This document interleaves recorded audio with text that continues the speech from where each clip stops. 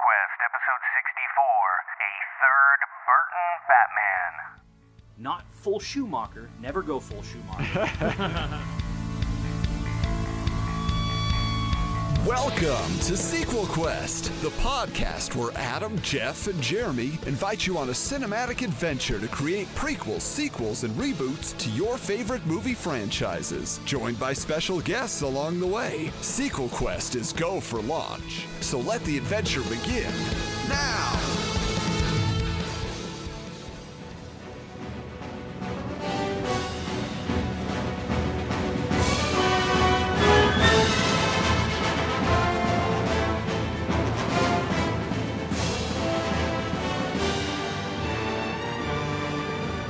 I heard the podcast got him.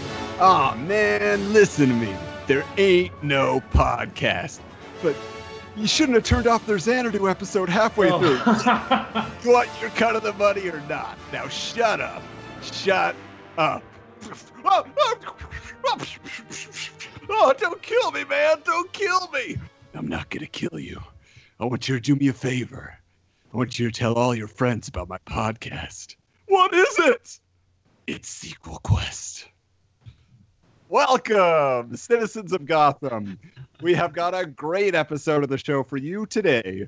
But first, allow me to introduce our rogues gallery of twisted psychopaths. First up, the man with a smile on his face that never uses brand X. It's Jeremy. Hello. Currently hiding out in an abandoned zoo. You flush it, he flaunts it. Howdy, Jeff. Gross. That's me, I guess. Wow. And you want to get nuts? Let's get nuts. I'm Adam.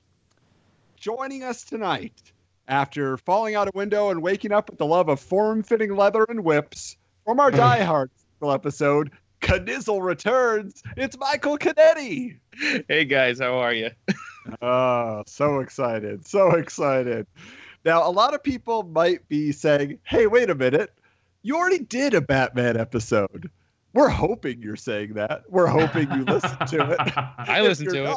There Surprise. you go. But yes, going back to the early days of the show, we handled the Nolan trilogy and said, what would have happened if Christopher Nolan had made a fourth Batman film? Or in Jeremy's case, another trilogy of films. So go back and listen to that one. It was very appreciated by our listening audience. Michael, I know you said that was actually the first one you listened to, right? Yeah, when you found I really liked it. I really enjoyed that one. But we kind of looked back at that. We said, you know what? There was also kind of a missed opportunity with letting Burton have a trilogy, because Tim Burton made Batman relevant again. He made it something special when the movie hit in the summer of 1989. And he gave us Batman Returns 3 years later, and then suddenly he was out. He was gone. We got Joel Schumacher to muck up the works for 2 more films and 2 more Batmans. Ew. And it just felt like, what could Burton have done? I feel like people would have appreciated, regardless of the reception of Batman Returns, Burton gives you another film, it's going to be unique. But let's go back here, because Michael was very excited after our Die Hard episode. He said, if you ever want me back, I got a Batman film that I've been working on for 25 years. But what was it about the summer of 1989, seeing Batman, that made such an impact for you, Michael? Well, it's funny. Last week in my film class, 2 of my students wanted to do an interview of their professor, and they asked to interview me. And they were like, what got you into filmmaking? And I said to them, I was 7 years old, and I went to see Batman 89 for the first time. And I was like, oh my God, I got to do that.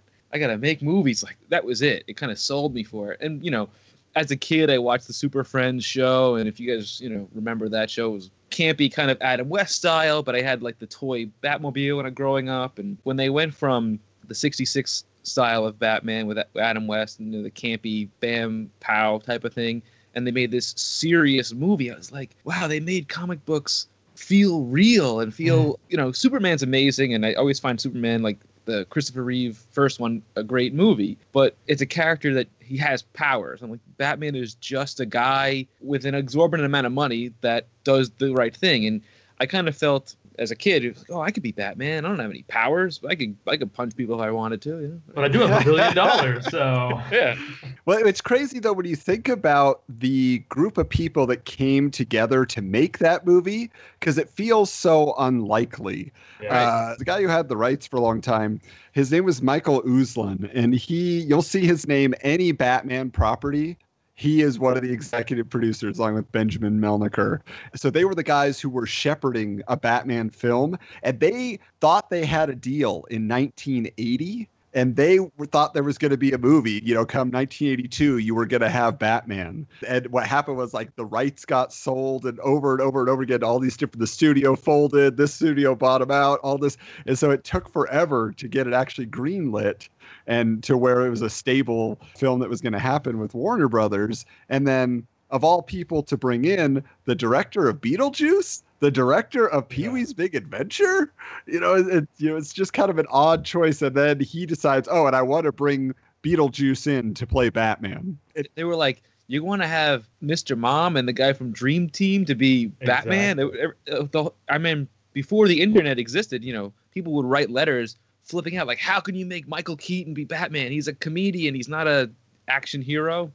It was, Which I think was one of the things that worked so well for Michael Keaton is just that he plays that parallel so well. Yeah. But I was reading, and I don't know if it was the studio that really wanted Jack Nicholson, but which I remember when the movie came out, like my parents, like it wasn't a Michael Keaton movie, it was a Jack Nicholson movie. Like he got top billing. Oh yeah, well not only did he get top billing, that he had salary demands. He demanded, I think he had script oversight or whatever, and he demanded a cut of the profits. So he ended up making about $50 million to make that movie, and Michael Keaton made $5 million.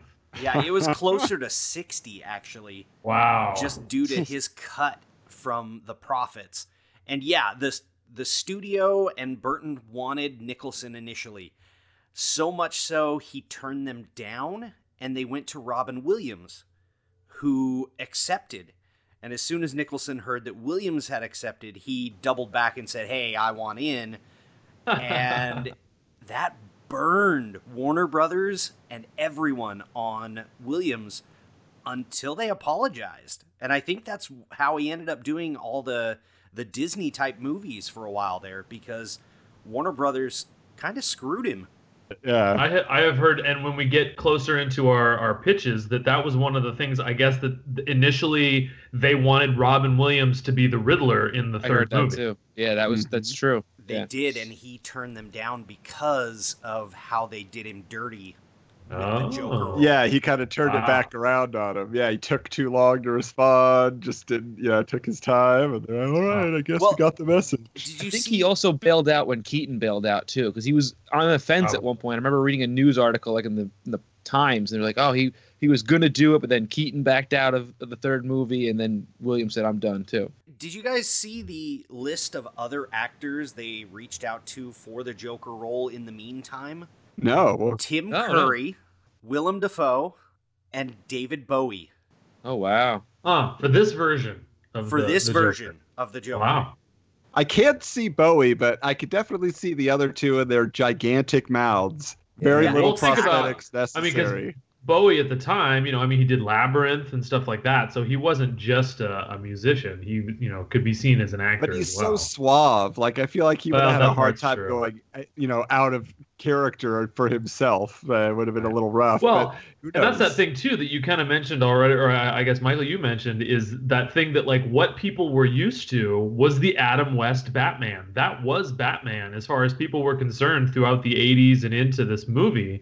And so for him to be more of a Cesar Romero Joker, it's like, well, okay, that makes a little more sense. It was Jack Nicholson that transformed the role into, what it was. I read this somewhere. I don't know if this is fact. Don't quote me on this, but I read this maybe about 15 years ago that they wanted to get Jack Nicholson once they had already gotten Michael Keaton. Their eyebrows had the same kind of point to them. Arch, yeah. Yeah, and Burton was kind of like, he wanted them to be almost polar opposites but have some sort of similarity, and their eyebrows, the way they point, or like an arch to them, was why they look kind of similar. And I don't know if that's true, but I read it somewhere, and I was like, wow, if that was really what he thought about, that's some really, really deep cut research there. Oh yeah.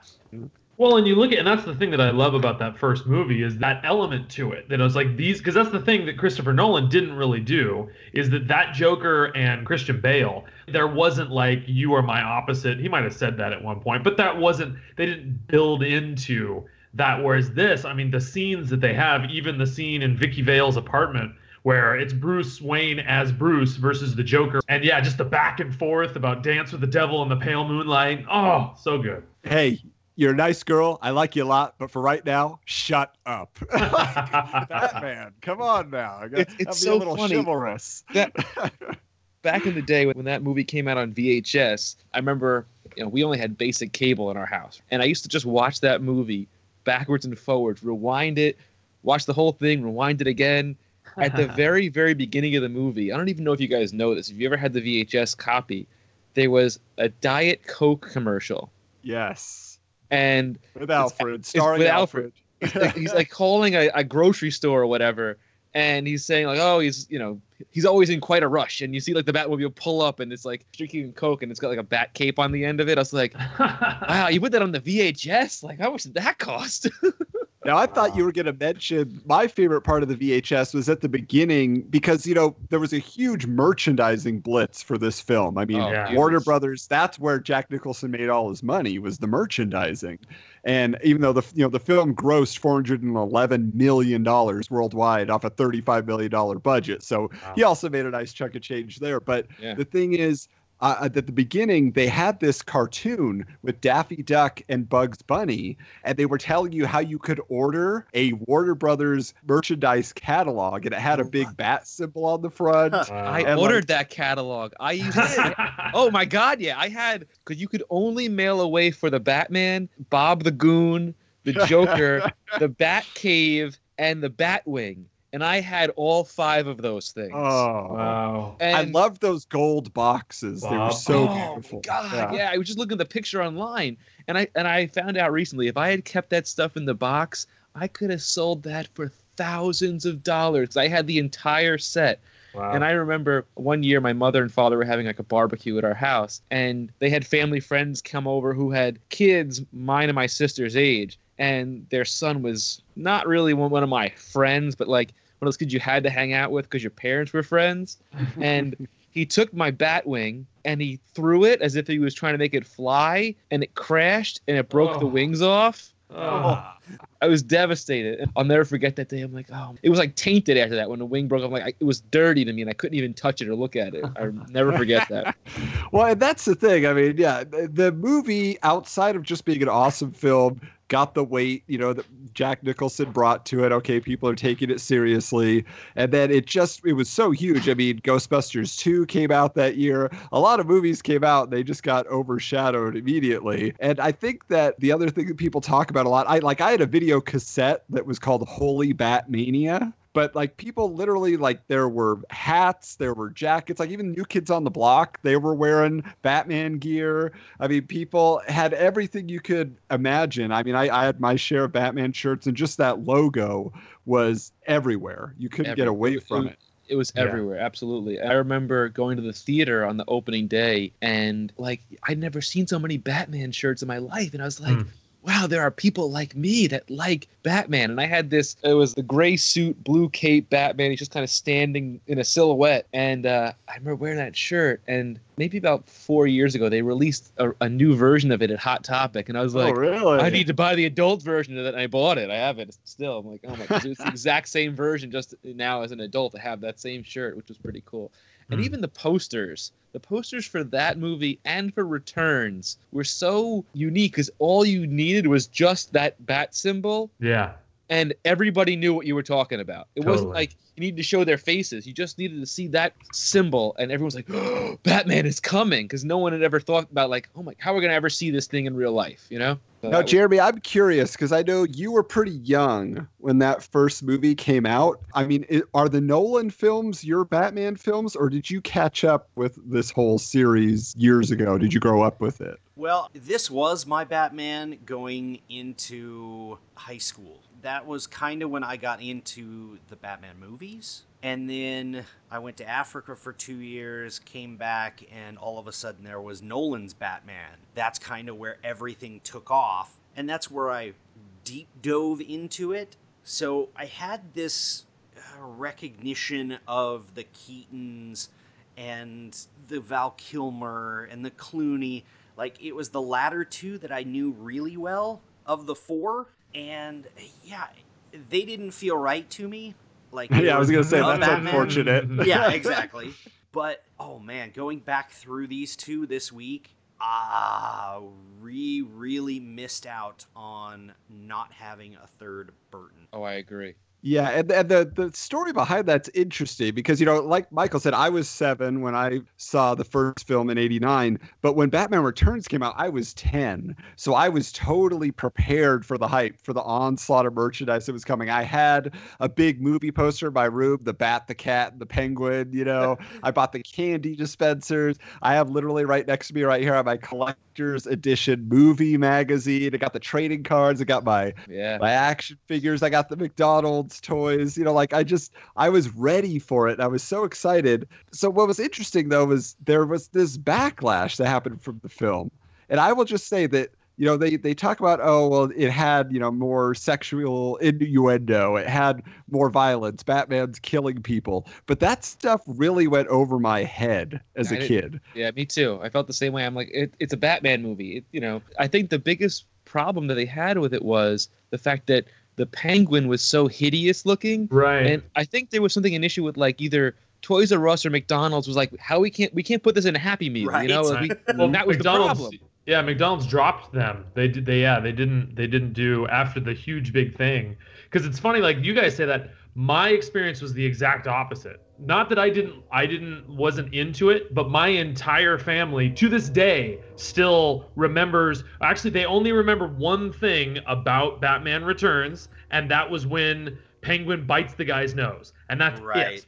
Like, the sad thing is, like, a lot of people that I talk to say that exact same thing. That's somehow how they've associated like that. Like, yeah. Well, that to me as a kid was horrifying, and that part did go over the top for me.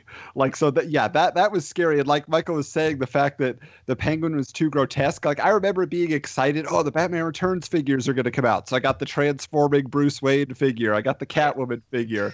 But then the Penguin was just the superpowers Penguin who looked like he looked in the comics, just a little fat man with a big nose, but he was painted black and red instead of blue and yellow and purple like he had been originally.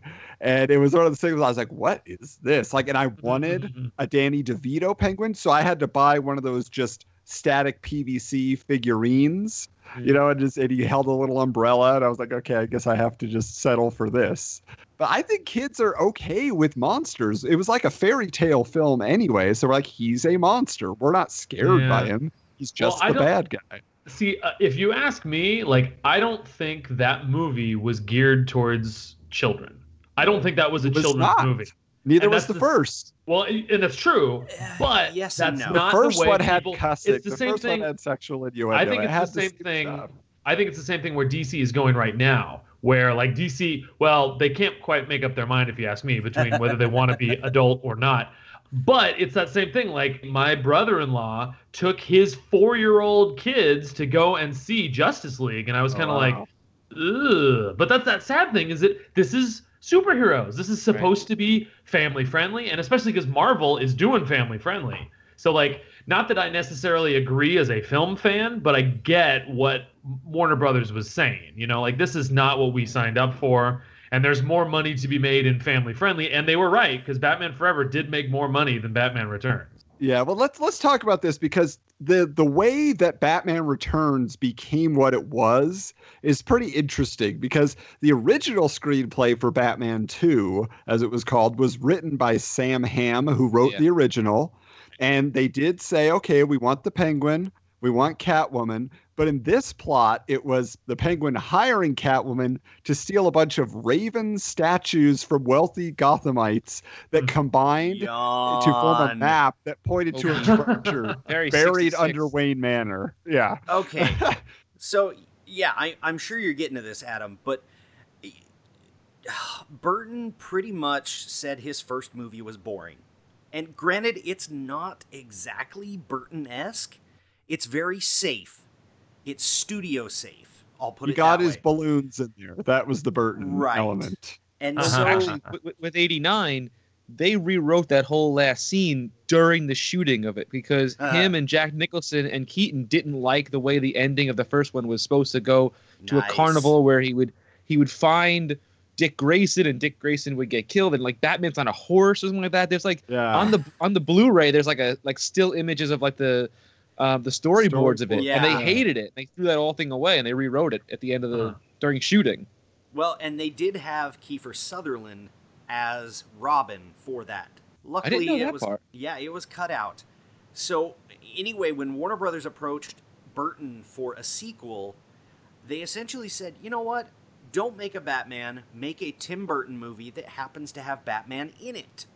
Well, what he did was he hired a new screenwriting partner to come in. It was a guy named Daniel Waters, and he had like all the political stuff about the Penguin running for mayor because that was actually the plot of an old Adam West Batman Right. episode, if you go back. Yeah. And then, Burton added, but he's a Birdman, he's a sewer-dwelling circus freak, But Daniel Waters is the guy who wrote the movie Heathers with Winona Ryder and Christian Slater, and that is about a black comedy about teen suicide. So what do you expect when you get that guy on board to write a superhero film for you? He's not in it for the Biff Bam Pow, Oh, Yeah. I was just going to say, one of the interesting things, script-wise, that I blame Batman Returns for is that, and I think it was because it specifically fit the specific story, because technically the bad guy in Batman Returns is Christopher Walken. 100%. Everybody else are basically pawns that he's using and that turn They're against him, and victims. et cetera, et cetera. But what I think this did is it created this, what I think is a horrible trope, is that every superhero movie now, especially Batman superhero movies, needs two villains for some reason. And I don't know why, but they've done it ever since. Yeah, well, you're right. it's unfortunate, and like the main complaint that Michael Keaton had was, this isn't a Batman movie. I'm not in this movie. It is Right. about the Penguin. It's about Catwoman stories, and I literally just come in and beat some people up. And his one storyline is his like brief romance, with Selena Kyle. Oh, another person just as damaged as me who puts on a costume. Right. Okay, but it's really sad to see how little he's in the movie, except He is just to be very I'm little. Batman. But the other characters that they were going to have in it originally, like I said, we missed Robin in the first one. In the second one, he was written to be a 12-year-old homeless kid who knew how to fight like a ninja. And he sees Batman with his mask off, and that's how he becomes his ward, just to keep the secret safe. Billy D. Williams was going to come back as Harvey Dent. And at the very end, that electric kiss that Catwoman gives to Christopher Walken was going to happen to Harvey Dent, and that's where he was going to have The his face fried in transition, half gotcha. and his mind. Yeah, Wow. that was what was going to set it off for the third movie. But when they made Batman Returns, so again, they were just like, well, we should try to do Robin again. Everybody's expecting it. So Waters and Burton got together, and the closest thing they could figure out was, okay, well, Robin's going to be an adult mechanic with a faded R on his jumpsuit that had an interaction with Batman. And there's a scene in the film where after, the Penguin takes control of the Batmobile and he has to split it into the Bat Missile, he's working on it in the Batcave. Bruce Wayne is fixing it. And I think that's where the Robin mechanic was going to come in, fix the Batmobile for him. But who was going to play him? I'm sure you guys have heard this. Oh, I heard this. Marlon Wayans. Marlon Wayans, yeah. Oh, yeah. Yeah, he still gets residual checks for it. He got paid for 2 movies because he had a 2-picture deal, Right. but Well, they 'cause, just yeah, said there's no when room for him. when they actually cast Chris O'Donnell, he was still the first choice, wasn't he? That's what I heard for. It Oh was. yeah, And then, I mean- and then, sadly, they did say no. The studio literally said, from what I heard, no, we want a white Robin. Oh. yeah. I mean, that was Schumacher coming in and saying, "Well, this is the direction I'm going." Yeah, which is Right. unfortunate. But the other part too, like I said, is there was a Robin action figure. It was like a flat top, if you ever noticed Yeah, it. yeah. He looks like he totally could have been Right. Marlon Wayans. Painted it differently, and so it's one of those things that, because it was cut at the last minute. He said he was ready to go, like they were going to film his scene and just never Wow. did. It wasn't like, oh, we have an idea. It's no, you're cast and we're getting ready. Oh wait, no, we're not. Wow. So Robin, just we had to wait till Batman Nope. Forever, and whether you liked it or not. One of the biggest gripes that people have about the Burton Batman movies is that Batman kills.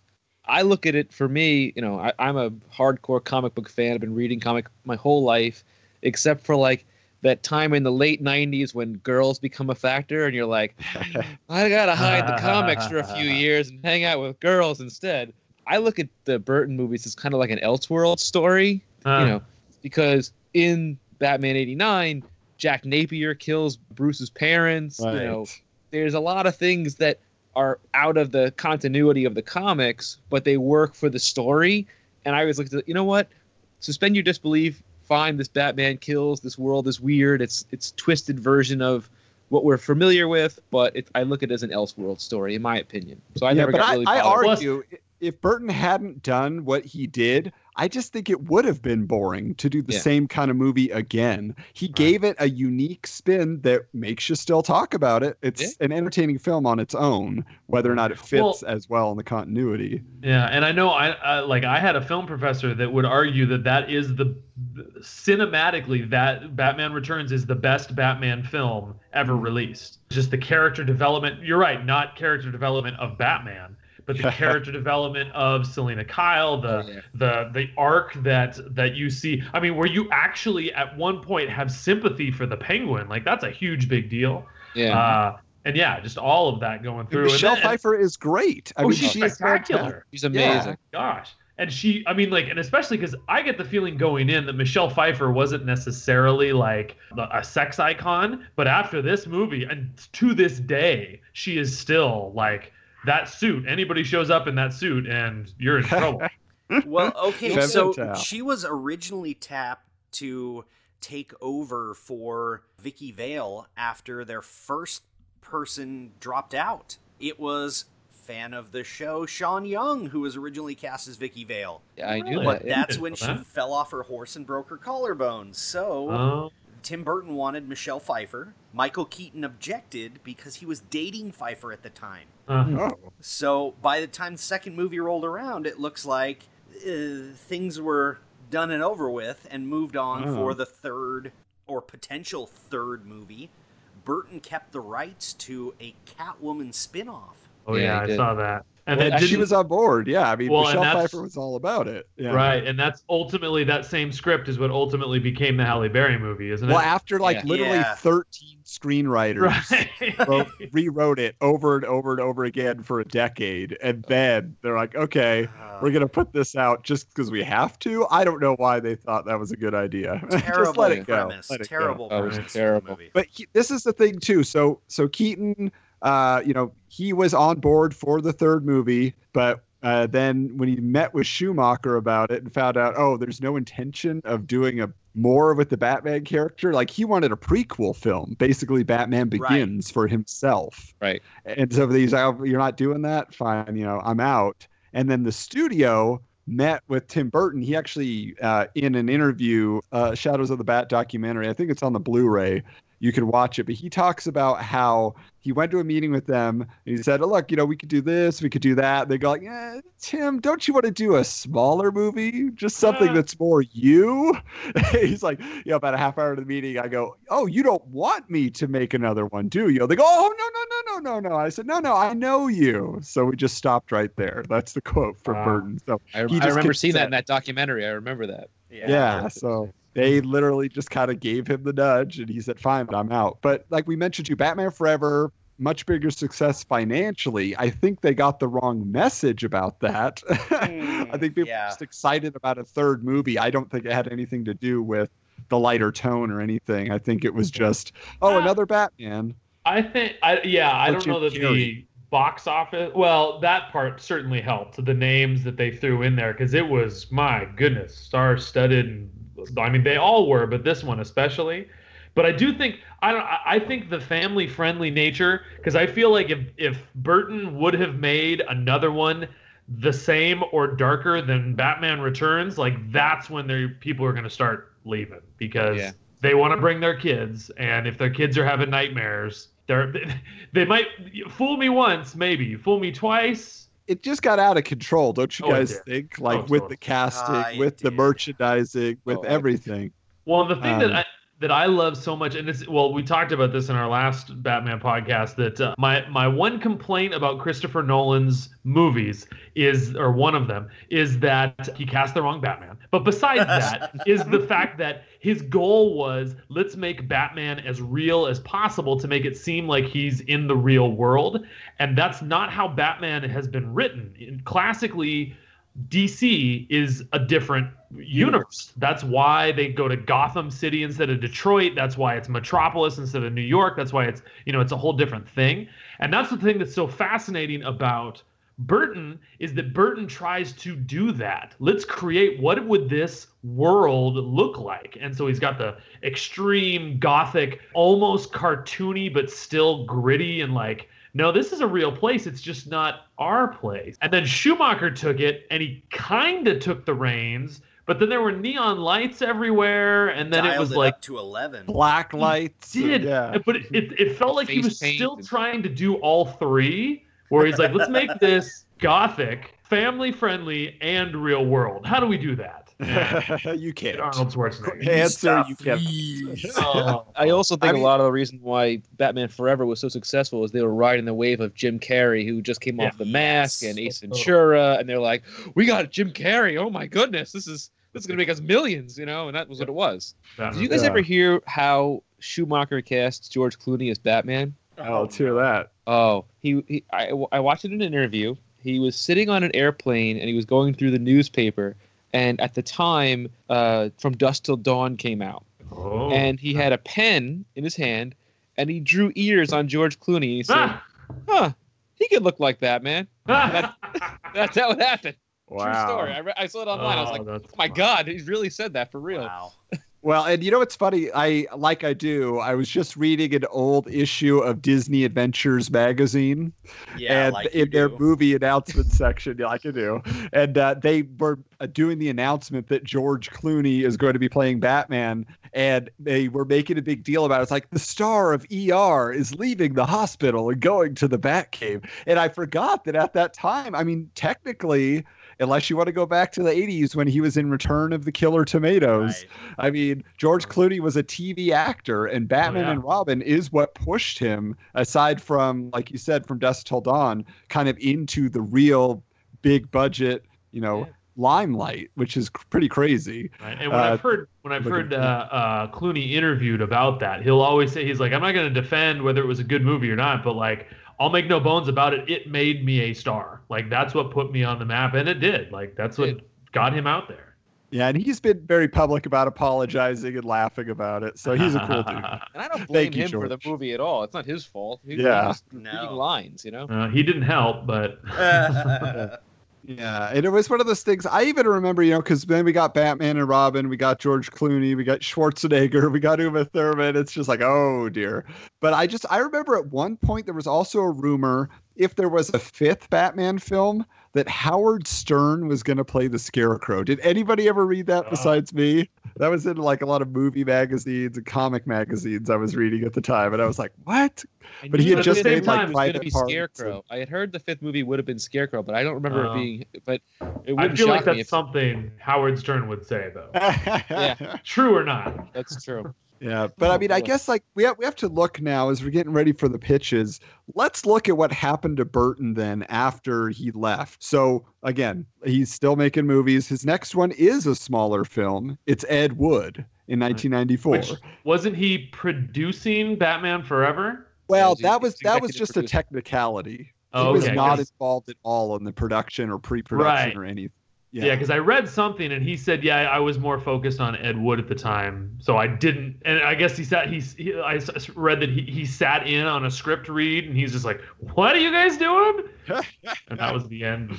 But so meanwhile, so we're getting Batman Forever. We're getting Batman and Robin. So we get Ed Wood. Burton comes back again with Mars Attacks in '96, Oh. right? Which is, I enjoyed it for the You time. love it I owned way it on too much. Blu-ray. As But a kid, I it's- enjoyed it. Yeah. Yeah. I enjoyed that. It's one of those movies that's so fun because there's so many stars in it, and you're just like, oh, who's that guy? Who's that guy? And dual role for Jack Nicholson, teaming back up with him. But then in 1998 is where Burton went into pre-production on the infamous failed Nicolas Cage film Superman Lives. Yeah. And this is not a Superman podcast, but there's a great documentary called The Death of Superman Lives, What Happened? And I own it. I bought it. You can stream it. And the thing is, what happened was that film ultimately did not get greenlit because Batman and Robin was such a disaster. Like, they were working on it. They were doing so much pre-production work, and costuming. There's the infamous also picture of Nicolas Cage in a test picture as Superman, and everybody's always, oh, it's terrible. It would have been horrible. his It invisible actually probably suit. would have been interesting. Yeah, it was kind of a blue, shiny costume. But that's when you look at that then. I mean, Burton was ready to do cosmic. He had kind of done the space thing with Mars Attacks. Now he's getting into an alien living among us, and there was an alien Brainiac coming down, and all these things. Superman was going to die. He's going to fight Doomsday, so on and so forth. So he was ready to go that big budget action powerhouse film, different from Batman. And so I feel like if Batman and Robin and Batman Forever hadn't happened, but maybe Burton did his Batman 3, we could have gotten, he could have had the license, I guess, to make a Superman film. Whether or not it still would have starred Nicolas Cage and all that, I think it would have been interesting to have a Superman concurrently existing with Batman on the silver screen. We just never got that chance. That would have been cool. I mean, I agree. I think you're 100% right on that. It was the major problem was Batman and Robin killed the superhero genre until the Spider-Man franchise came out, basically. Mm-hmm. But here we are. So this is how I am thinking of our pitches as we get into this is we are now in an alternate 1995, the summer of 95, and there's a third Burton Batman film coming out. We've been listening to the hype for 2 to 3 years, and we're all ready to go on this. So if we get into casting like we get into casting, but if you guys want to pitch your Batman or whoever's playing your characters as you do your pitch as well, that could help us imagine the movie poster as it's coming out, help your story. But wait, hold on. Not all of us are going to do this alternate 1995. Oh, no? No. Oh, okay. Well, I'm curious to know. So this is a possibility of a Burton film now, is what you're saying. Okay. Oh, okay. I had not imagined that, so that will be interesting to hear. Okay. But Michael, I think it's time to unleash the beast. Okay, well, buckle up, guys. So the title of the movie that I liked was Batman Asylum, and I'll dive right in. Batman Asylum is a film noir love story set in late November, early December. I chose this time of year because it stems back to when Selina and Bruce Wayne meet for the first time around the holidays.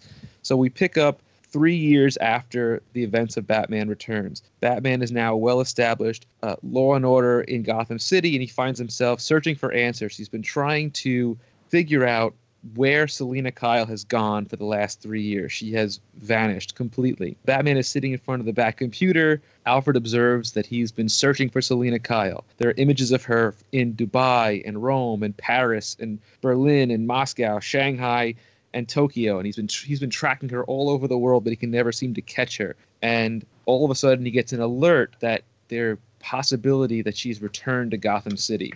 Bruce then suits up in a newly designed bat suit with hints of gray and a black chest plate.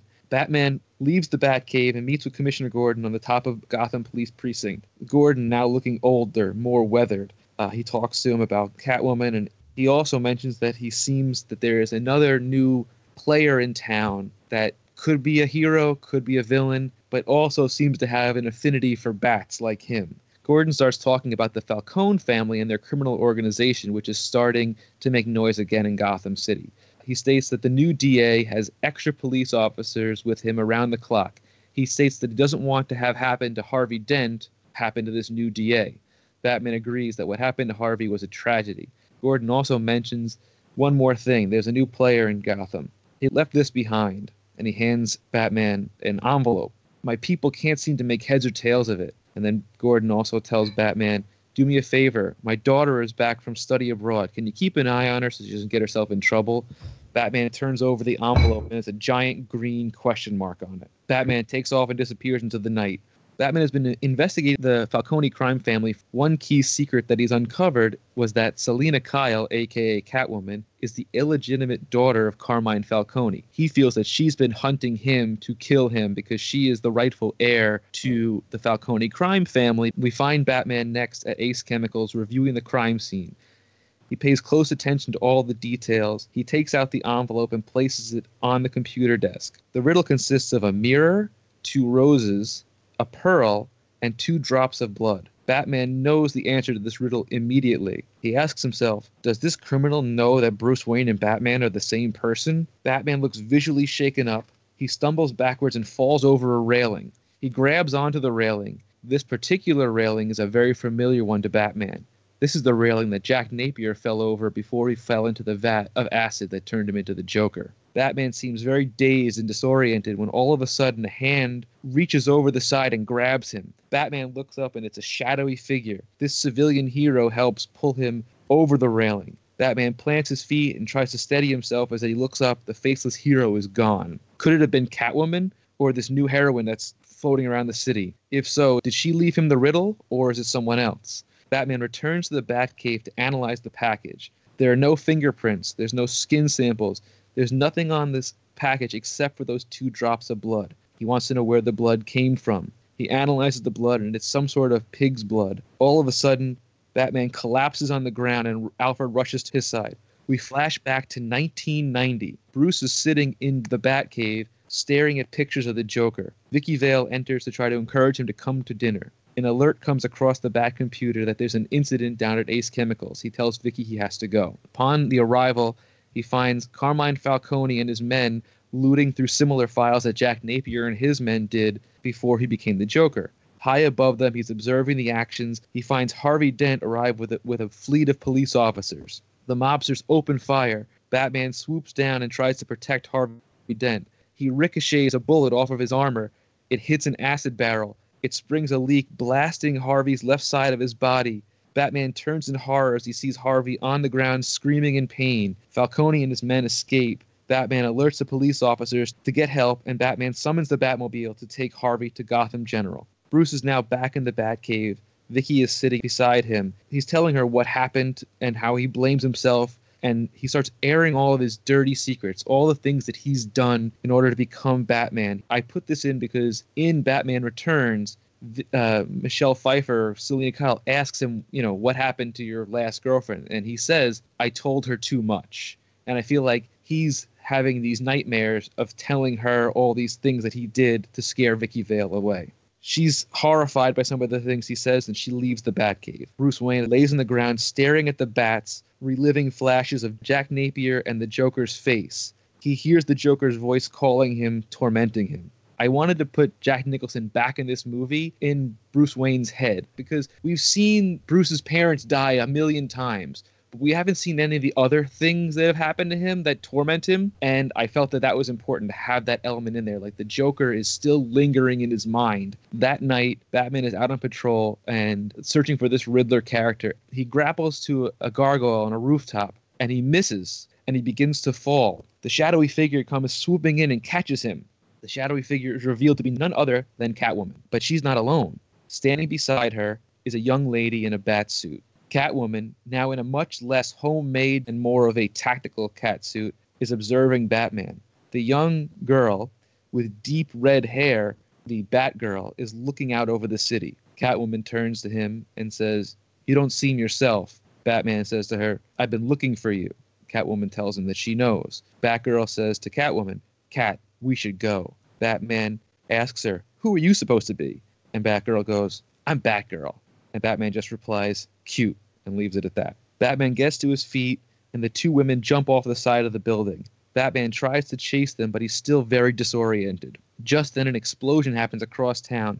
Batman presses a button on his utility belt that summons the Batmobile, and he races over to the explosion. A building is on fire. Batman jumps out of the Batmobile and races inside the building. He presses a button on his utility belt that drops down infrared goggles from his cowl. He begins to scan the building to look for survivors. He doesn't see anybody except he sees the silhouette of a small person on the floor above him. He races over what he thinks is a person. It's revealed to only be a skeleton, and the skeleton has a box under its arm. Batman grabs the box and jumps out a nearby window as the building explodes. Batman stands outside the Batmobile later as Gordon approaches, and there's a huge question mark burned into the side of the building. Batman and Gordon examine the box. Batman opens it to reveal another riddle. There is a poster of the Mark of Zorro, a news clipping of the Gray Ghost, and a comic book from the 1950s of The Shadow. Commissioner Gordon looks confused, but Batman knows exactly what the message that the Riddler is trying to send to him. Batman drives to the movie theater that he and his parents went to the night of their death. It's been closed down now, boarded up for years. Batman enters the building and switches on the infrared goggles. There is a man standing on the floor below him, swinging a cane. Batman suddenly crashes through the floor. Batman stands before his tormentor. He is a man with medium build wearing all green and question marks. Batman sees flashes of the Joker before his eyes. He hears the Joker's laugh. The Riddler says to him something that knocks him backwards. You ever dance with the devil by the pale moonlight? Batman quickly throws a batarang at the foe. He deflects it with his cane. He tells Batman that he's been studying him for years. He knows everything about him. He remembers that day in Vicky Vale's apartment when the Joker and the gang arrived to surprise Vicky Vale, and Bruce Wayne is there. And in that moment, not only did they meet Bruce Wayne, but they met Batman. He knew by the way that he flipped out to the Joker that this was Batman. He then needed time to prove it. He tells him before he's done with the anarchy he plans to ensue on Gotham, everyone will know that Batman and Bruce Wayne are the same. That's the greatest riddle of them all. The Riddler throws a vial on the ground that creates a weird smoke. Batman begins to cough and starts to hallucinate. He is seeing visions of the Joker approaching him, pointing a gun at him, laughing and screaming. Batman throws himself through a nearby window and crashes on top of a parked car. He quickly climbs off of the car, calls to the Batmobile, climbs into the car and whispers, "Home." The Batmobile drives back to the Batcave. In the Batcave, Batman fights to get his suit off. He presses his intercom and calls for Alfred. "Call Leslie. Call Lucius. Now, Alfred." Batman collapses on the ground beside the Batmobile. Next, we flash back to 1990. Bruce and Vicky Vale are walking on the grounds of Wayne Manor.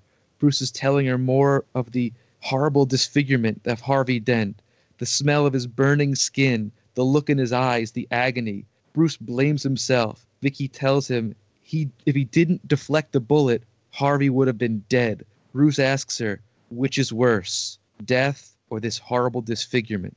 Later that night, Batman visits Harvey at Gotham General. He perches himself outside the hospital window. Harvey's left side of his body is completely bandaged. Harvey's fiancée, Grace, which is the name of her in the Batman the Animated Series, sits by his bedside weeping. Commissioner Gordon stands in the doorway with his head down. Harvey turns his head slowly toward the window and Batman is gone.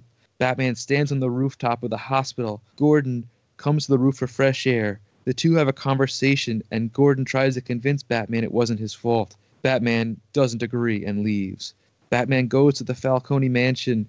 He gets past the gate guards and the dogs. He breaks into Carmine Falcone's study looking for evidence. There's a turn on the doorknob. Batman disappears as Carmine Falcone and his son Alberto enter the room. Batman listens to their conversation about Dent just as they hear a noise. Batman gets hit in the side of the head with a baseball bat. My idea for Carmine Falcone is Al Pacino, and his son Alberto, I was thinking of Leonardo DiCaprio, just to put that in your mind. We find Bruce again, waking up back in his bed at Wayne Manor. They reveal that he's been poisoned now for the second time. Lucius tells him that he analyzed the two riddles and the chemical residue on the batsuit from whatever the Riddler threw at him, and the chemical compounds create some sort of fear-inducing toxin. Bruce refuses and gets out of bed to go back on the town. Alfred says, "It's 2 p.m. You've been unconscious for 14 hours. Bruce leaves the mansion and takes a car into Gotham City. He sees a young lady with short black hair sitting in a coffee shop. He realizes it's Barbara Gordon. I chose short black hair as a callback to Batman 66 because Yvonne Craig had black hair and wore a red-haired wig. He goes in and asks us if he can join her. They have a conversation. She tells him all about her study abroad in Paris, in Rome, in Berlin, in Moscow. Bruce looks very intrigued by what she's telling him. He asked her if she's made any friends while she was studying abroad. She mentioned that she and her professor became very close. Bruce excuses himself and wishes her well. Bruce now knows that Batgirl is Barbara Gordon, and she's been getting mentored by Selina Kyle. Bruce approaches his car, and there's a note on it. It's from Selina telling Bruce to stay out of her affairs. She makes note that this is a family ordeal. He looks back at the coffee shop and Barbara is gone. That night, Batman watches over the Carmine Falcone penthouse in Midtown Gotham City. From a distance, he can see that Catwoman and Batgirl approach the penthouse and break in. A fight breaks out and the women dismantle all the guards with great precision. Batman races to the penthouse knowing the women are there to kill Falcone. He busts in as Catwoman has a whip around Carmine's neck. Batman tries to convince her to not kill him. He tells her that he knows he's her biological father. She argues with Batman, telling him that he wouldn't understand because he didn't grow up in an orphanage with nothing but the memories of her mother being murdered in front of her by Carmine's men because she was going to reveal that Selina was the rightful heir to the Falcone family. Just then, Alberto comes into the room. Batgirl kicks him across the face and knocks him to the ground. Catwoman pulls Carmine close and tells him that this isn't over and she's coming back for him. With that, she quickly snaps the whip and it leaves a slice mark on Carmine's face. The women flee out the window and Batman chases after them. They meet on a rooftop and Batman engages in a fight with Catwoman and Batgirl. During the fight, the bat signal shines over Gotham. Catwoman says, "Another time then." Batgirl goes, "No, wait, look." All of a sudden, a green light starts to trace the sky in the shape of a question mark with the bat symbol as the dot. Selina looks at Batman and says, "Does he know?" Batman nods and says, "I have to stop him before everyone else finds out." Batgirl offers their help. Batman looks away in disagreement and leaps off the building. Batgirl tries to convince Selina that they should help him. She emphasizes that he doesn't seem himself. Batgirl says he looks broken. Catwoman tells her that she doesn't know the half of it. She agrees that they should help Batman, but he's not going to like it. They follow him by running from rooftop to rooftop as he's driving in the Batmobile. He appears to be driving erratically. He suddenly crashes the Batmobile. Batgirl and Catwoman dive off the rooftop to the Batmobile. Batman opens the roof and tells him to get in. He tells the Batmobile, "Watchtower, now." Batman drives the Batmobile to the old Gotham City Bank, which has a clock tower on the top and hasn't been used in years. The Batmobile enters through a hidden doorway and lands on a platform that rises from the sub-basement to the clock tower on the top of the building. The Batmobile roof opens. Batman climbs out and points to an emergency medical box and yells to Catwoman, "Adrenaline, EpiPen." He rips off his cowl, revealing that he's Bruce Wayne in front of Batgirl. He points at his neck. Catwoman jams the EpiPen into his neck, and Batman collapses. We flash back to 1990. Batman stands outside of the hospital window. The glass is broken and the curtain is blowing in the wind. The hospital bed is empty. Grace is screaming at Batman that it's his fault. Gordon tries to calm her down. Grace throws a glass vase at Batman. Then we wake up. We're back in present day. Catwoman throws water in Bruce's face. Batgirl is looking at all the technology in the Watchtower. Catwoman, now unmasked, tries to help him to stand up. Bruce tells Batgirl that you don't need to hide your identity. He knows who she is. He's offering them the Watchtower as a base of operations so that he can at least protect them a little bit and help them. Batgirl and Catwoman and Batman stand over the Bat computer at the Watchtower. Batman starts to go through the arrest records of all of the Joker's men, and he looks for someone with a similar MO to the Riddler. One name pops up, Edward Nygma, who was released on a technicality. No evidence can truly link him to the Joker's gang except that he was arrested as part of the gang. Another explosion happens and shakes the Watchtower. Batman looks outside. The GCPD is on fire. Batman heads to the roof, and Catwoman and Batgirl follow. They dive from rooftops and they start gliding towards the GCPD. Upon arrival, the Riddler is holding Jim Gordon hostage on the rooftop at gunpoint. Batgirl readies a batarang. Catwoman pulls out her whip. Batman holds them back and suggests that they go help people flee the building. Batman knows he's stronger than the Riddler. He just doesn't know if he's smarter than him. The Riddler reminds Batman that he knows everything about him. He asks how he's feeling, and he reveals that he has a doctor friend who can help him with his fears, and that the asylum is waiting for him. Someone as insane as Batman belongs in the asylum. Batman sees a water tower right behind the Riddler and Gordon. He slowly reaches to his utility belt and grabs a small object and attaches it to the grappling gun. He yells to Gordon to look out, and he shoots the grappling gun at the water tower, and it explodes. A huge rush of water crashes down on the GCPD rooftop and knocks the Riddler down. Batman races to the Riddler to apprehend him. The Riddler blasts him with another shot of gas from the bottom of his cane.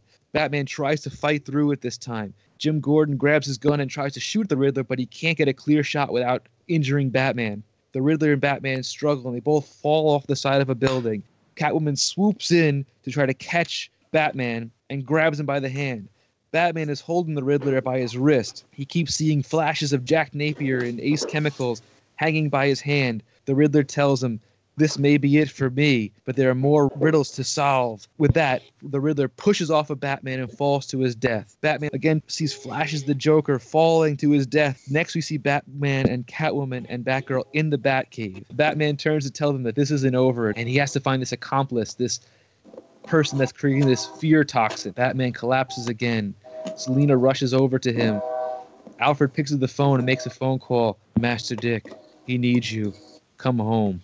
We fade to black. This is the end of that movie, kind of like The Godfather Part 1 and The Godfather Part 2. The second film, Batman is hunting the Scarecrow, funded by Hugo Strange in Arkham Asylum. That's kind of where I went from, and I ran out of gas after that because I was like, I can't write it. So have I. Goodness. And I was complaining about 2 villains. You had 6 villains? Yeah, but they're told in different time periods. They are. So I kind of, I went off the rails. I'm sorry. I went way off the rails.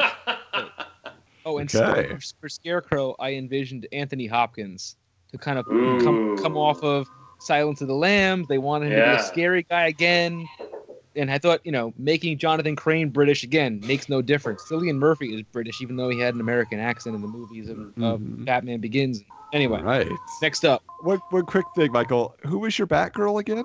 Oh, my Batgirl. Well, I actually kind of liked Alicia Silverstone as Batgirl in Batman and Robin. But the person that I was leaning towards, and you might think I'm crazy, but you might not, I was thinking of Tiffany Amber Thiessen. I would be on board for it. Because, you have the 90210 fans, because she was on 90210, then you had the Saved by the Bell fans, and oh my God, Tiffany Amber Thiessen is Batgirl? People would go crazy over that. That's a bombshell. I like it. All right, Jeff, go for it, buddy.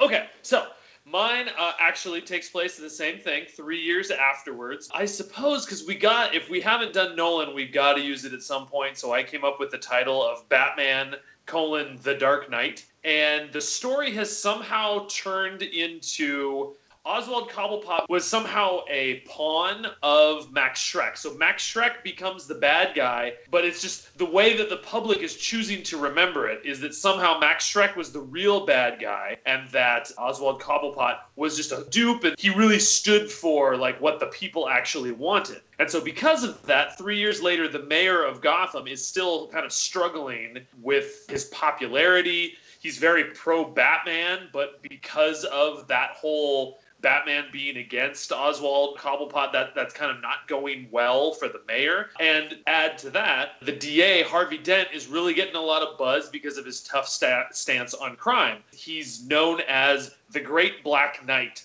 because he is Billy D. Williams and, in fact, a black man.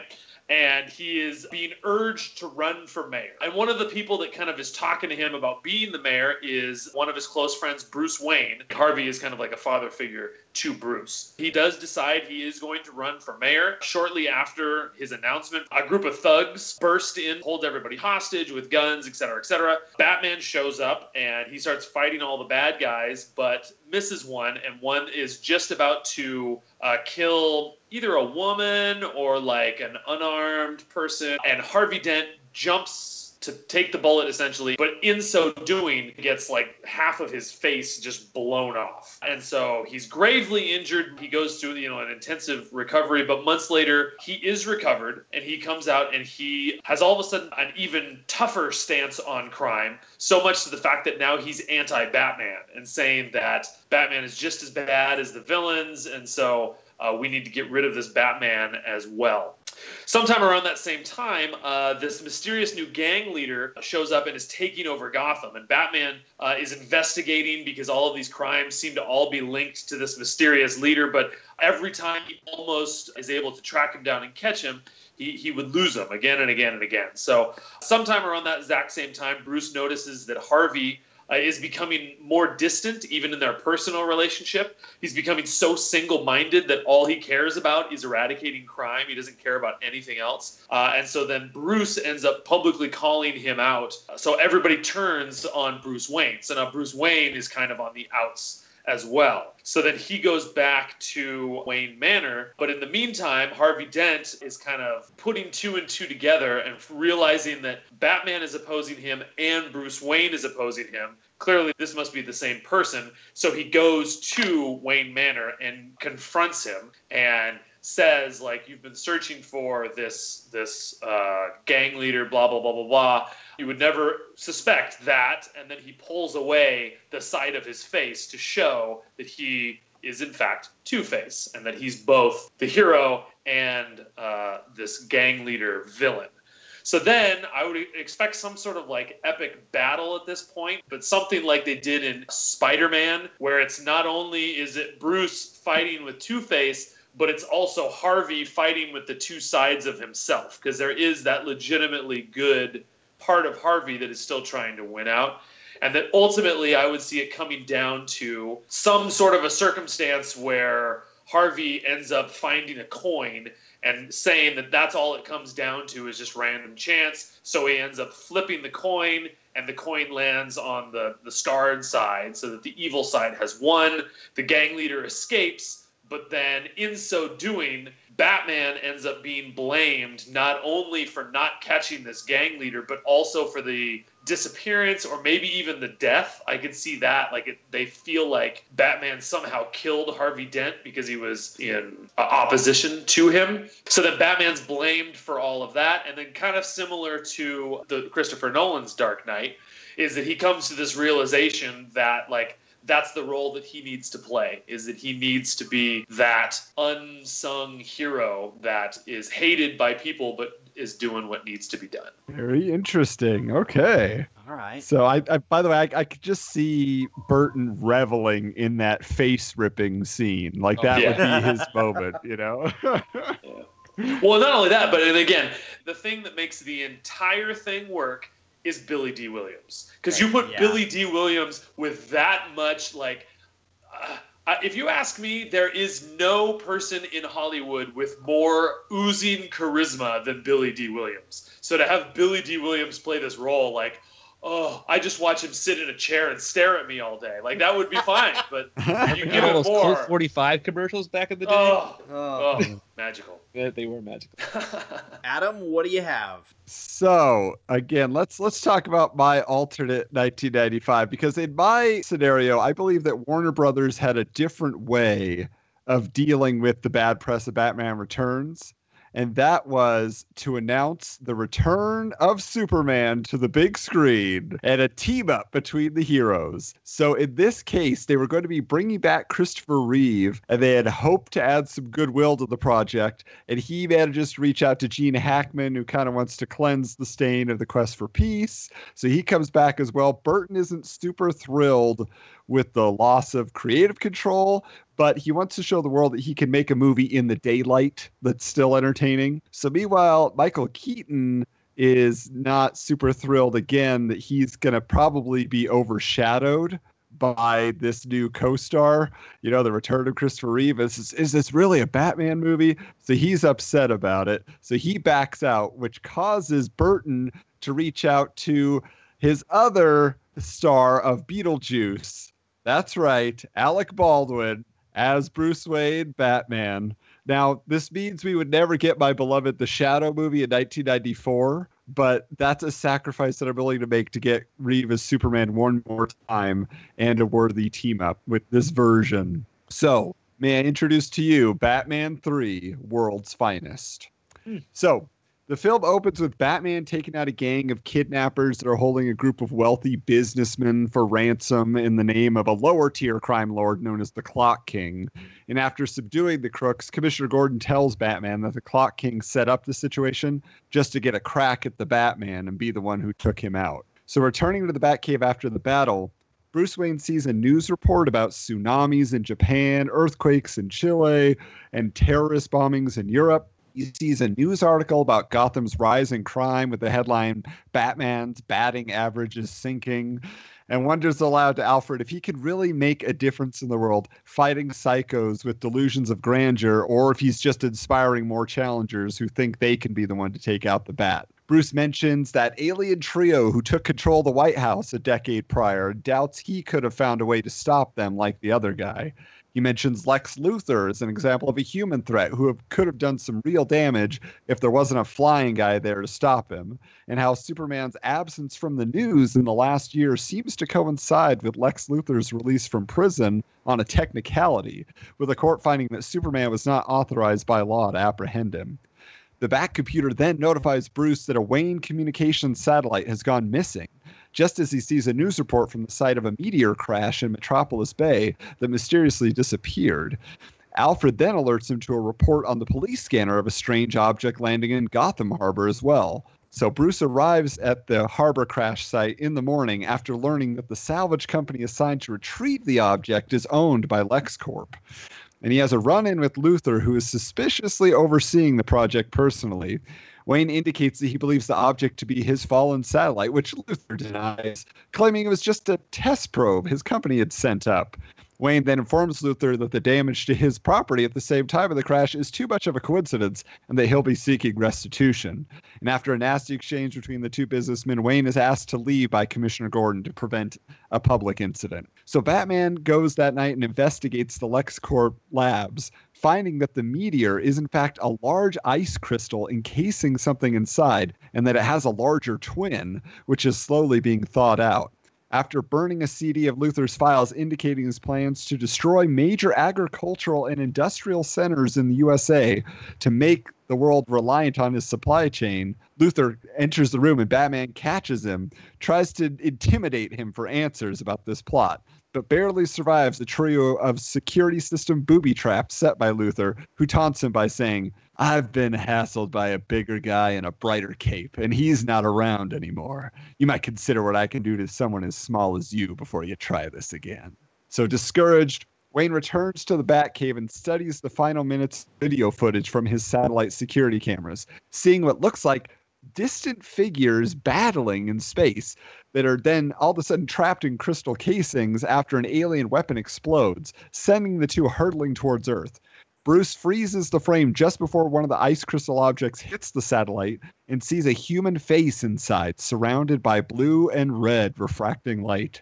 Shocked, he begins working on his plan to free Superman, telling Alfred, "I may not be enough to save the world, but at least I can give them their champion back." Meanwhile, Luthor is finishing thawing out the other ice block, which awakens a large alien being known as Mongul, who I see played by David Warner in prosthetics. He's just so dramatic.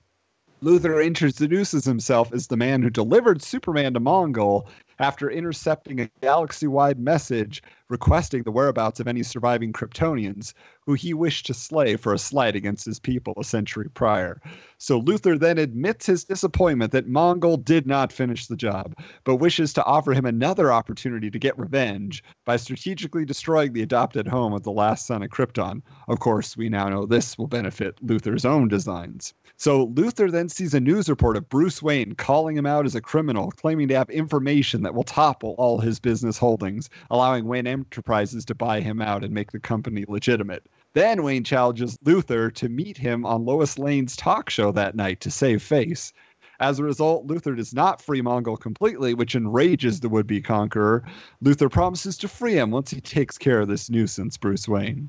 Of course, Wayne does not show up for the debate on TV, leaving Luthor to be grilled by Lois, who received a dossier of Lex's criminal activities from Wayne via courier. Instead, Batman heads back to LexCorp in an enhanced exoskeleton suit, knowing he's going to need a little extra muscle to carry the Man of Steel.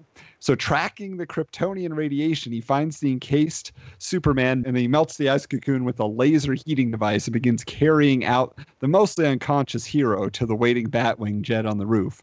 While dodging more security traps, the pair accidentally stumble into Mongol's holding chamber, and spotting his mortal enemy, Mongol begins breaking the icy bonds himself and pursues them.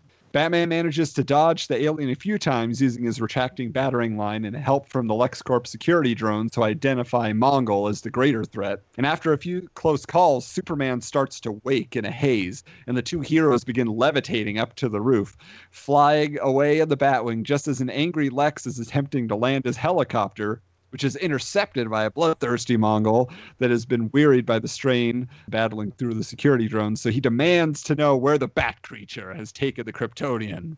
Luthor tells him, I don't know, but I have a good idea where he hangs up his tights. So Superman wakes up in Wayne Manor, being served breakfast in bed by Alfred. Surprising Alfred, he asks to see Bruce, as they have a lot to talk about. The two meet in Wayne's study, where Bruce doesn't seem too flustered that Superman knows his identity, stating, I guess I should have lead-lined my cowl. Bruce then drops his own bomb, stating, it's amazing what trouble a farm boy from Kansas can get himself into, don't you think? Superman looks concerned and causes Wayne to comment further, a pair of glasses? Really? Superman then reveals that he accepted Mongol's challenge to fight him in a distant galaxy in order to keep the Earth from becoming a battleground. But Luthor tipped off Mongol, causing the villain to meet him within our own solar system. And as their battle brought them closer to Earth, he activated the weapon that trapped them both in hopes of preventing the loss of countless lives worldwide. Bruce is amazed that someone could have the power to make such a choice and begins commenting about a never-ending stream of crime and evil, feeling like his battle to save one person is pointless when someone like Superman can save millions. Superman then mentions how his father was not a superhuman on their planet, but a scientist, and tried to save them all from destruction, but in the end could only save his son, who has managed to do some good on his adopted home. Superman says, maybe the next person you save from a mugging will be a doctor who goes on to cure cancer. The next hostage will be the diplomat who negotiates a major peace treaty. Maybe saving one is enough. Superman then picks up a commotion in downtown Gotham with his super hearing, Mongols wreaking havoc, demanding that Superman face him. The two head to the roof of Wayne Manor to get a view of the damage being done. Bruce with binoculars, Superman with his telescopic vision. Knowing he's weakened, Bruce tries to talk him out of it, but Superman flies out to face Mongol, stating the Earth's sun will bring him back up to full power. Upon his arrival, Superman manages to save some crowds from harm, but's trapped in a black tar-like substance by Luthor that sticks to him like a second skin and blocks out the sun's rays, reducing his power. Mongol pummels his Kryptonian rival as he unsuccessfully tries to remove the substance, as Luthor looks on laughing.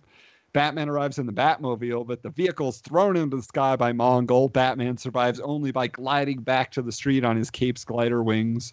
Remembering that Mongol was able to be encased in ice, Batman asks for Superman's help in connecting a coolant hose from a refrigerated truck to a fire hydrant, freezing Mongol again. They then freeze the black sludge covering Superman and shatter it. This works, but his suit is stained black. Superman flies the frozen Mongol out into space, being carried in a street banner that he uses as a slingshot, twirling above the Earth and launching the alien bully beyond the moon. Meanwhile, Batman pursues Luthor, who tries his sludge on the Cape Crusader, but the Dark Knight covers himself in his cape, which has a non-stick coating that repels the substance. As Batman rises triumphantly, we see Luthor also throw a concussion grenade at him, and it seemingly blows the hero up just as Superman returns to the scene. In desperation, Luthor pulls a kryptonite-laced chest plate out of a briefcase to keep Superman at bay, then detonates a bomb at a nearby bridge where a crowd is gathered to watch the action. Luthor smirks, up, up, and away, hero. As Superman flies off to save the people in peril, knowing Superman can still hear him, the villain gloats, I'll always win. You couldn't stop me if you wanted to. Just then, a battered Batman grabs Luthor's chest plate from behind and throws it away with another grenade attached, remarking, but I can. Just as it explodes. The chest plate destroyed, Batman binds Luthor in a bat rope, hoists him up next to a gargoyle with the retractable line. A gaggle of news reporters swarms the heroes, try to get pictures and sound bites, but the heroes quickly ascend to the top of the building Luthor is suspended from, lowering him down to the waiting FBI agents below. Superman then asks Batman how he feels about working with a partner, to which he replies, "It might be worth looking into. I think I'm good just trying to save one life at a time." With that, the heroes fly away and swing off towards the camera as credits roll. World's finest. There you go. Two questions. Was the black substance the Black Mercy? No, I didn't want to go that far because I didn't want to get all the psychological stuff. It was just literally like something that Luthor developed in a lab because he knew Superman got his power from solar radiation. Because I thought that was a deep pull. It's like, wow, he went Black Mercy? Wow, that'd be pretty good. That's a story unto itself. Yeah, I didn't want to get into that. Your story made me think of something. If Hollywood had gone with Adam's idea, they may have prevented Christopher Reeve from getting paralyzed. Yeah, and I thought about that too. He got paralyzed in 1995. They would have been doing press tours for this movie. Exactly. We could have had more time with him. Yeah.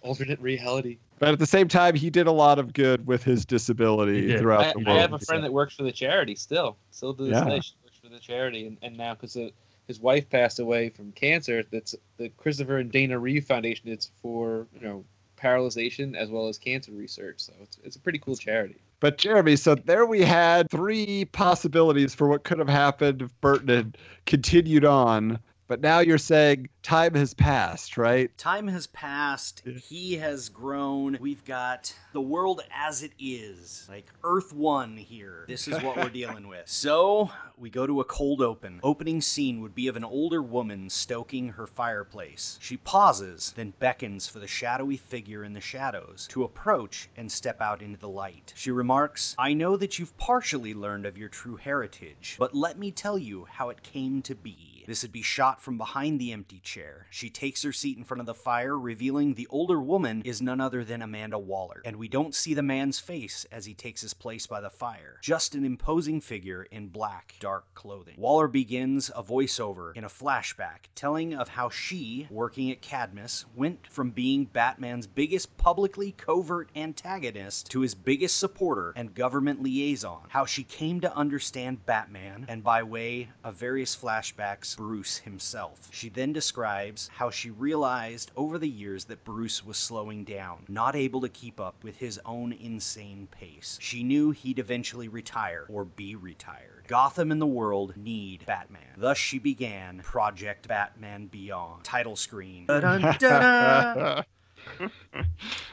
Following the story in the past, Amanda Waller begins telling this figure of her plan and how we came to learn of Terry himself, her plan to clone and give birth to the next Batman. Waller's failed attempts to kill the young Batman's parents, but the universe intervened anyway, killing his father and bringing Terry into contact with Bruce of the universe's own accord. Then we get a present-day look at Terry's shocked face, angry at her for setting his own life's course before birth. Then we can go about telling essentially a young Batman's origin story again, and this would kick off however we want. I didn't have a specific villain that was iconic for this. It was more or less the setup, the premise, the introduction, and we'd bring back Keaton as old Bruce.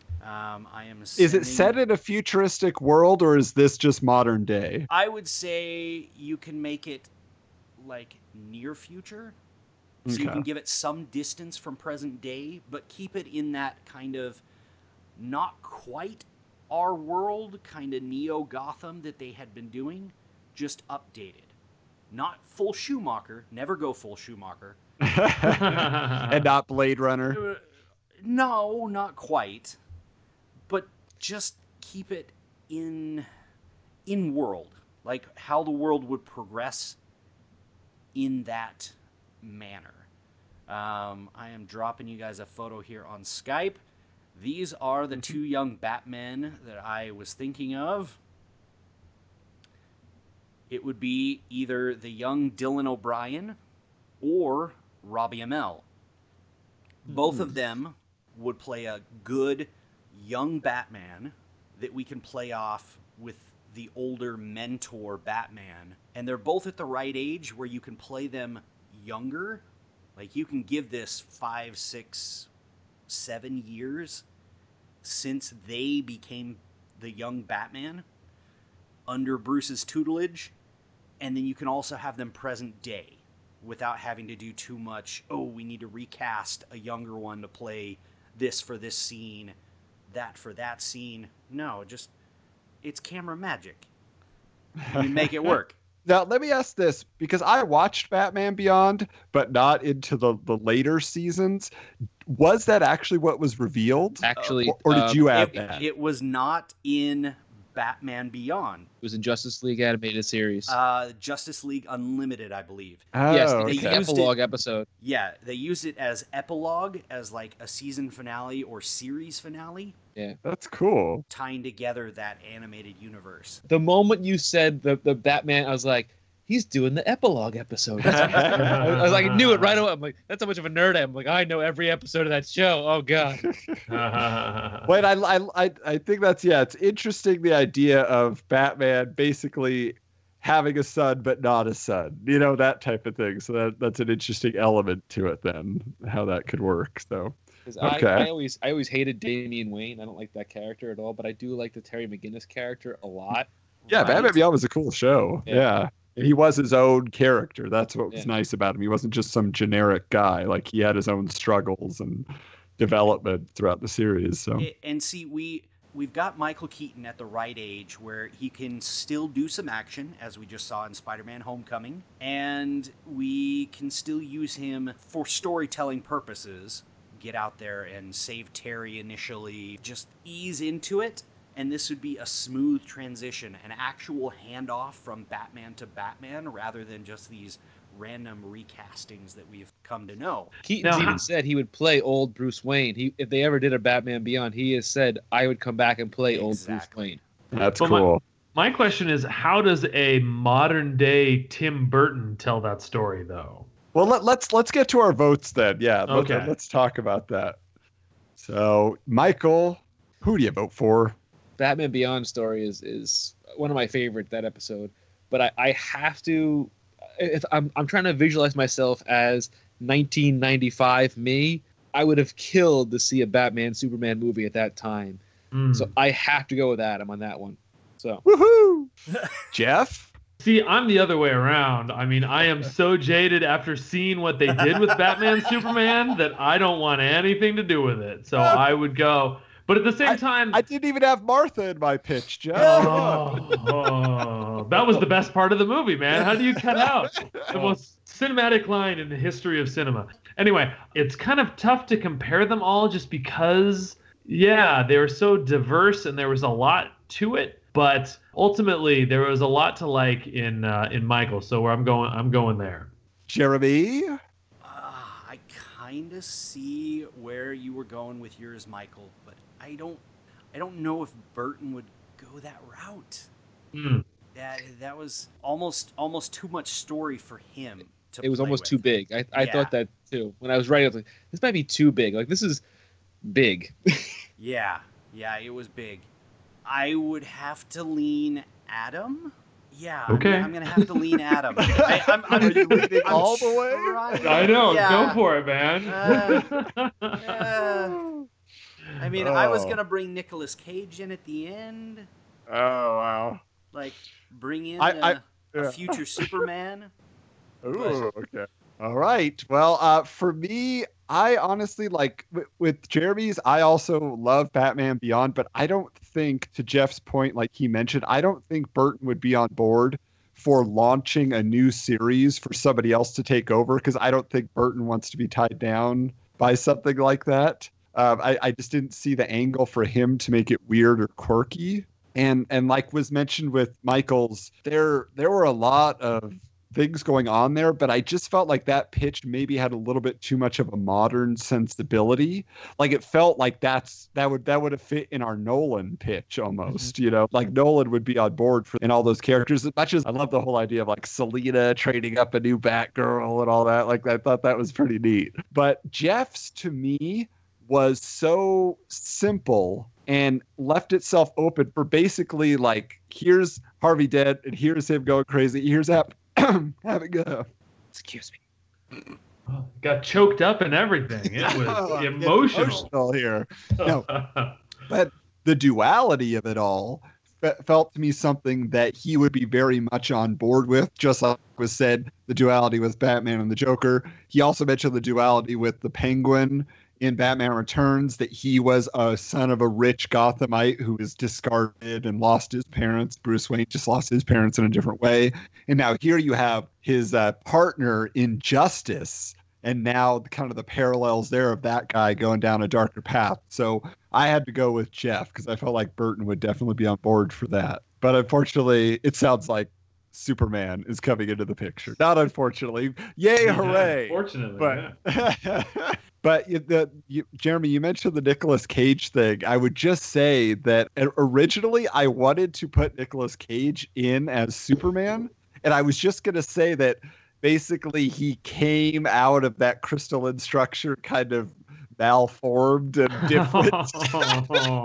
And that's why he was Nicolas Cage. He's like, I feel different. Oh, like, so you'd just be kind of weird that way. But I was like, we don't need him that badly. What did you guys think about the Alec Baldwin casting? Alec Baldwin as Bruce Wayne Batman at that time. Remember, Hunt for Red October, Alec Baldwin. It's the movie he did with Kim Basinger. Oh, that's true. Hey, I didn't even think about that. Oh, there's that connection. When did they were because they were married. They were together forever. Yeah, they were married for a long time. At that point, so she could have come back as Vicky Vale just to be there. Was it Malice that they were in together? They did a couple of them together, I think. They did one. Yeah. Anyway. Yeah, I don't know, especially that era of Alec Baldwin, because that was the thing I thought about The Shadow, is that some of the, like, I don't know how well he played that duality. He's definitely like Captain Charisma to be Bruce Wayne, but I don't think he's heroic enough to be Batman, I mean, that's why I played more of the Bruce Wayne versus Lex Luthor dynamic, because I thought he would have way more fun playing against Gene Hackman that way. And then you just have the obligatory action in the film, but he plays to his strengths, being more Bruce Wayne than Batman necessarily.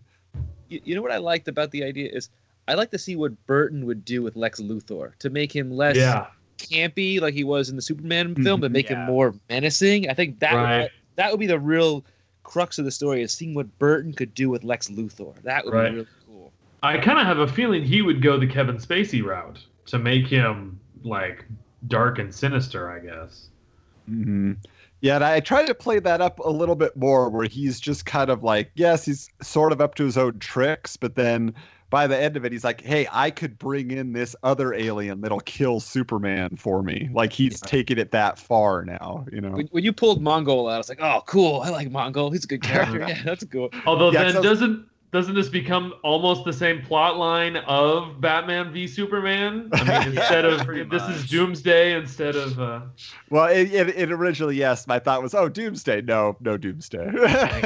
Make it Mongol, another Death of Superman character, and especially because Doomsday wasn't around yet, was he?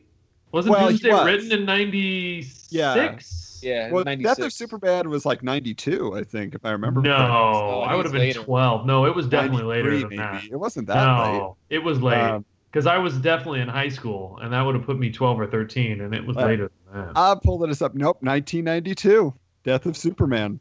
2? Isn't that crazy? It was happening when Batman Returns was going on. Death of Superman was happening. 92, 93. So it says here on the Wikipedia.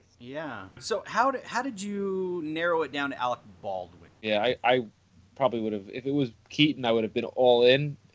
I love the story, but I don't know if Alec Baldwin at that time was Batman. Well, because Keaton stepped down because Burton stepped down. So if Burton's still around, we still have Keaton. Right, unless you are intentionally going away from him. Well, no, it honestly, like, I wanted Keaton too, because that would be iconic. I just felt like, again, for that reason, that he would kind of be like, oh, man, but maybe you're right. Maybe Burton could talk him into it and bring him around and be like, you know what? It's still, there's a strong story for you in here about your doubts. It's about you becoming the true hero in the end and being okay with your place as the more street level hero type thing. So maybe you're right. We could just do Keaton. Yeah, or the original Batman movie, they were looking at Alec Baldwin. This Mhm. one, when they replaced him in Batman Forever, they were actually looking at Alec's brother, Billy. Oh, Were they really? Yeah, Oh my Billy gosh. and Ethan Hawke were initially considered Ugh. before they I could settled handle on Ethan Val Hawke, Kilmer. but Ethan Hawke's too young. I can't Yeah, see he would have that. been young then, right? Yeah, way Yeah. back then. That's well, crazy. if that's what they were, I mean, Val Kilmer. Well, was he young? He was young at that time, wasn't he? Yeah, a little bit. Yeah. So maybe they wanted him playing younger. So Huh. let's settle it. We got Keaton because we have Burton.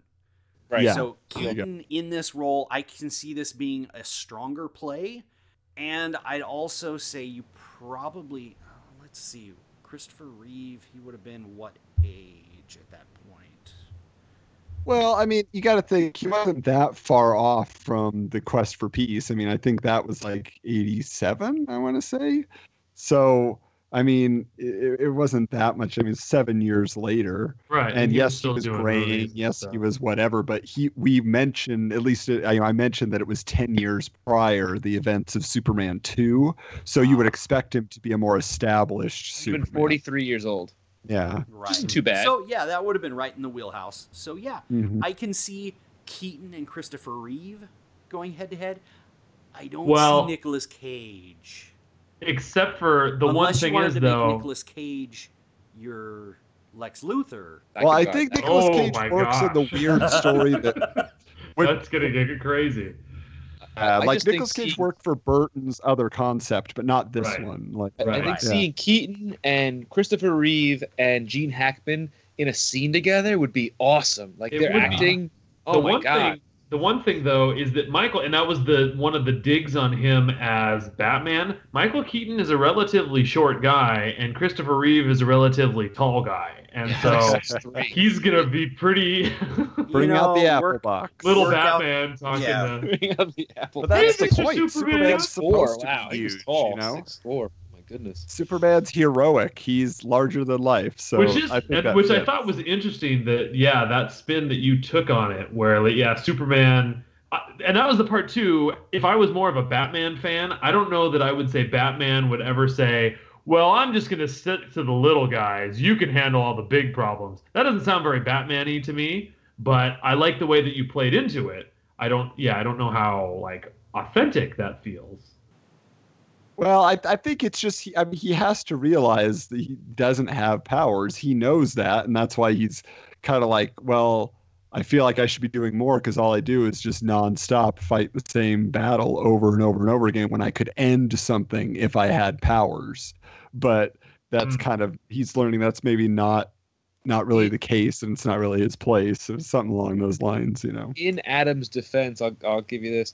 This version of Batman, he is more of a street level hero than what they did with Ben Affleck. They make him more of a world hero as opposed to what they do in the Burton movies. He's very street level. He handles street crime type of thing. Mhm. I can understand that point of view, even though yes, Batman. The idea Yeah, the behind- comics, he's Justice League. He's doing, off planet stuff and Like, whatever. have you ever so, read yeah. the book called Tower of Babel? It's a book about Batman. He's researched all the Right. Justice League heroes and knows all their weaknesses Oh yeah. in order to use them against them if they ever go rogue. Like, Yeah, that's the just Bat- not the movie Batman. right. Right. That's not Right. Batman. It's kind of that Illuminati thing that Marvel did. Yeah. Yeah. Yeah. Well, the good news is for us, though, we got the director all picked out. I mean, we can get. I think the casting is the strongest point of this, and I think honestly, they would just stay on the same marketing track they were on. I mean, we'd get the action figures, we'd get the video games, but it would just be ×2 because now you have two iconic heroes. Right. And I think you would also bring again just back a lot of people that maybe weren't 100% on board with Batman Returns, but they're saying, oh, but I love Christopher Reeve, we miss him, and we're Right. sad it ended with 4 the way it did. So let's bring him back in a big budget production, Yeah. Well, and that's the thing too. That kind of the other question for you, Adam, is just that. So, where's the Tim Burton in this? Like, is it going to be as dark as Batman Returns, or you think he's gonna go go more family like friendly? I said, I think I don't know if, I mean, I think it would be a studio mandate that he would not be able to make it as Burton-y, but I think they would give him some concessions. And I was imagining more like in the characterization of Mongol and the design of Mongol, stuff like that. Like they would let him, okay, that's going to be your character, and you can make him as weird as you want to make him. And he'd probably have some scenes with Luther where they have some, kind of quirky interactions, and that would be more. And also, I felt like that scene with Batman waking up being served breakfast and bread by Alfred at Wayne Manor, like that whole conversation, I felt like Burton would have a lot of fun with that side too. Because in all the interviews I've read and watched, like he's like, oh, I'm all about the psychology of superheroes. And I always have to have an angle on them. I want to understand what their struggle is, what they're dealing with. So that's where I felt like he would still have his influence, but it would be a very different style of Burton film. But he would want to prove, that, I could still be me and be entertaining on a brighter, larger scale in a different Big Fish, scenario. for example. Big Fish is a Burton movie that's much brighter, but it's a huge movie in the sense that it spans so much time and all the characters in it. I get film. that point of view. Interesting. Now, the one thing that I will say that just popped into my head that would elevate this, not that it's not already going to be amazing, but would elevate it to the greatest superhero movie made of all time, is that we're talking about Tim Burton's Batman with Danny Elfman composing the music, meeting up with John Superman Williams and John Williams. If you can get the two of them to work together, yes. You'd my make mind billions. is already blown. I have no concept of what's going to happen. That would Just be the way, great. even just because and that's the thing too, is that, and as a movie fan who also loves movie scores, like getting into the mind of John Williams and how you pick apart Star Wars and how he has these different themes, working apart and working into each other, and to just have one scene where you have the dun dun dun, like the Batman theme, and then you just hear like a dun dun dun, like, oh my gosh, that would have That would been be that would very, be very fun. Yeah, I love that. You'd make, oh my God, you'd get all the money because you get, it's like, if you had the John Williams with the Danny Elfman, you'd get Star Wars fans to come in. They'd be like, oh my goodness. Like, because one of the things, I don't remember if you guys liked or didn't like Man of Steel, but I remember seeing that first trailer of Man of Steel, and you hadn't seen a Superman on big screen in so long, and you heard that, like, the kind of the rumblings of the John Williams theme, even though it was done by Hans Zimmer and a blend of it, and you see Superman flying for the first time in that trailer, I was like, oh my God, like they figured it out. Like he's flying, and that still got me. And that was even more so with what made Superman Returns even more painful is that those trailers were all John Williams music. And they even got that voiceover from the cut scenes of Marlon Brando. Right? And then curse them. But with that, happy summer 1995, everybody. Superman and Batman on the big screen for you. Some alternate reality, some other world. But thank you, Michael, again for being here with us, for giving us the idea for this, because I had a great time with this conversation. This was so fun. Yeah, this was a lot of fun. I was first when you asked me to come back, I was like, yes, they like me. They really like me. Okay, this is going to be good. So here's your Sequel Quest Oscar for best screenwriting. So keep an eye out. This is a new year of Sequel Quest, and we have a whole bunch more guests lined up on the way for 2018. So stay tuned and ready for some fun. And until next time, dang, I picked a cute one. That's not a great one. What? Yeah, I don't That's know. what the From a penguin movie? says. That's his last line in Batman Returns. Tries to shoot him, and he picks a cute umbrella that just has the like a Danny DeVito line. yes. Wow. See, we need to include all of this, including Adam's explanation of why that's supposed to be funny. We could have done like same bat time, same bat channel, or something like that. Yeah, that would have made sense. But...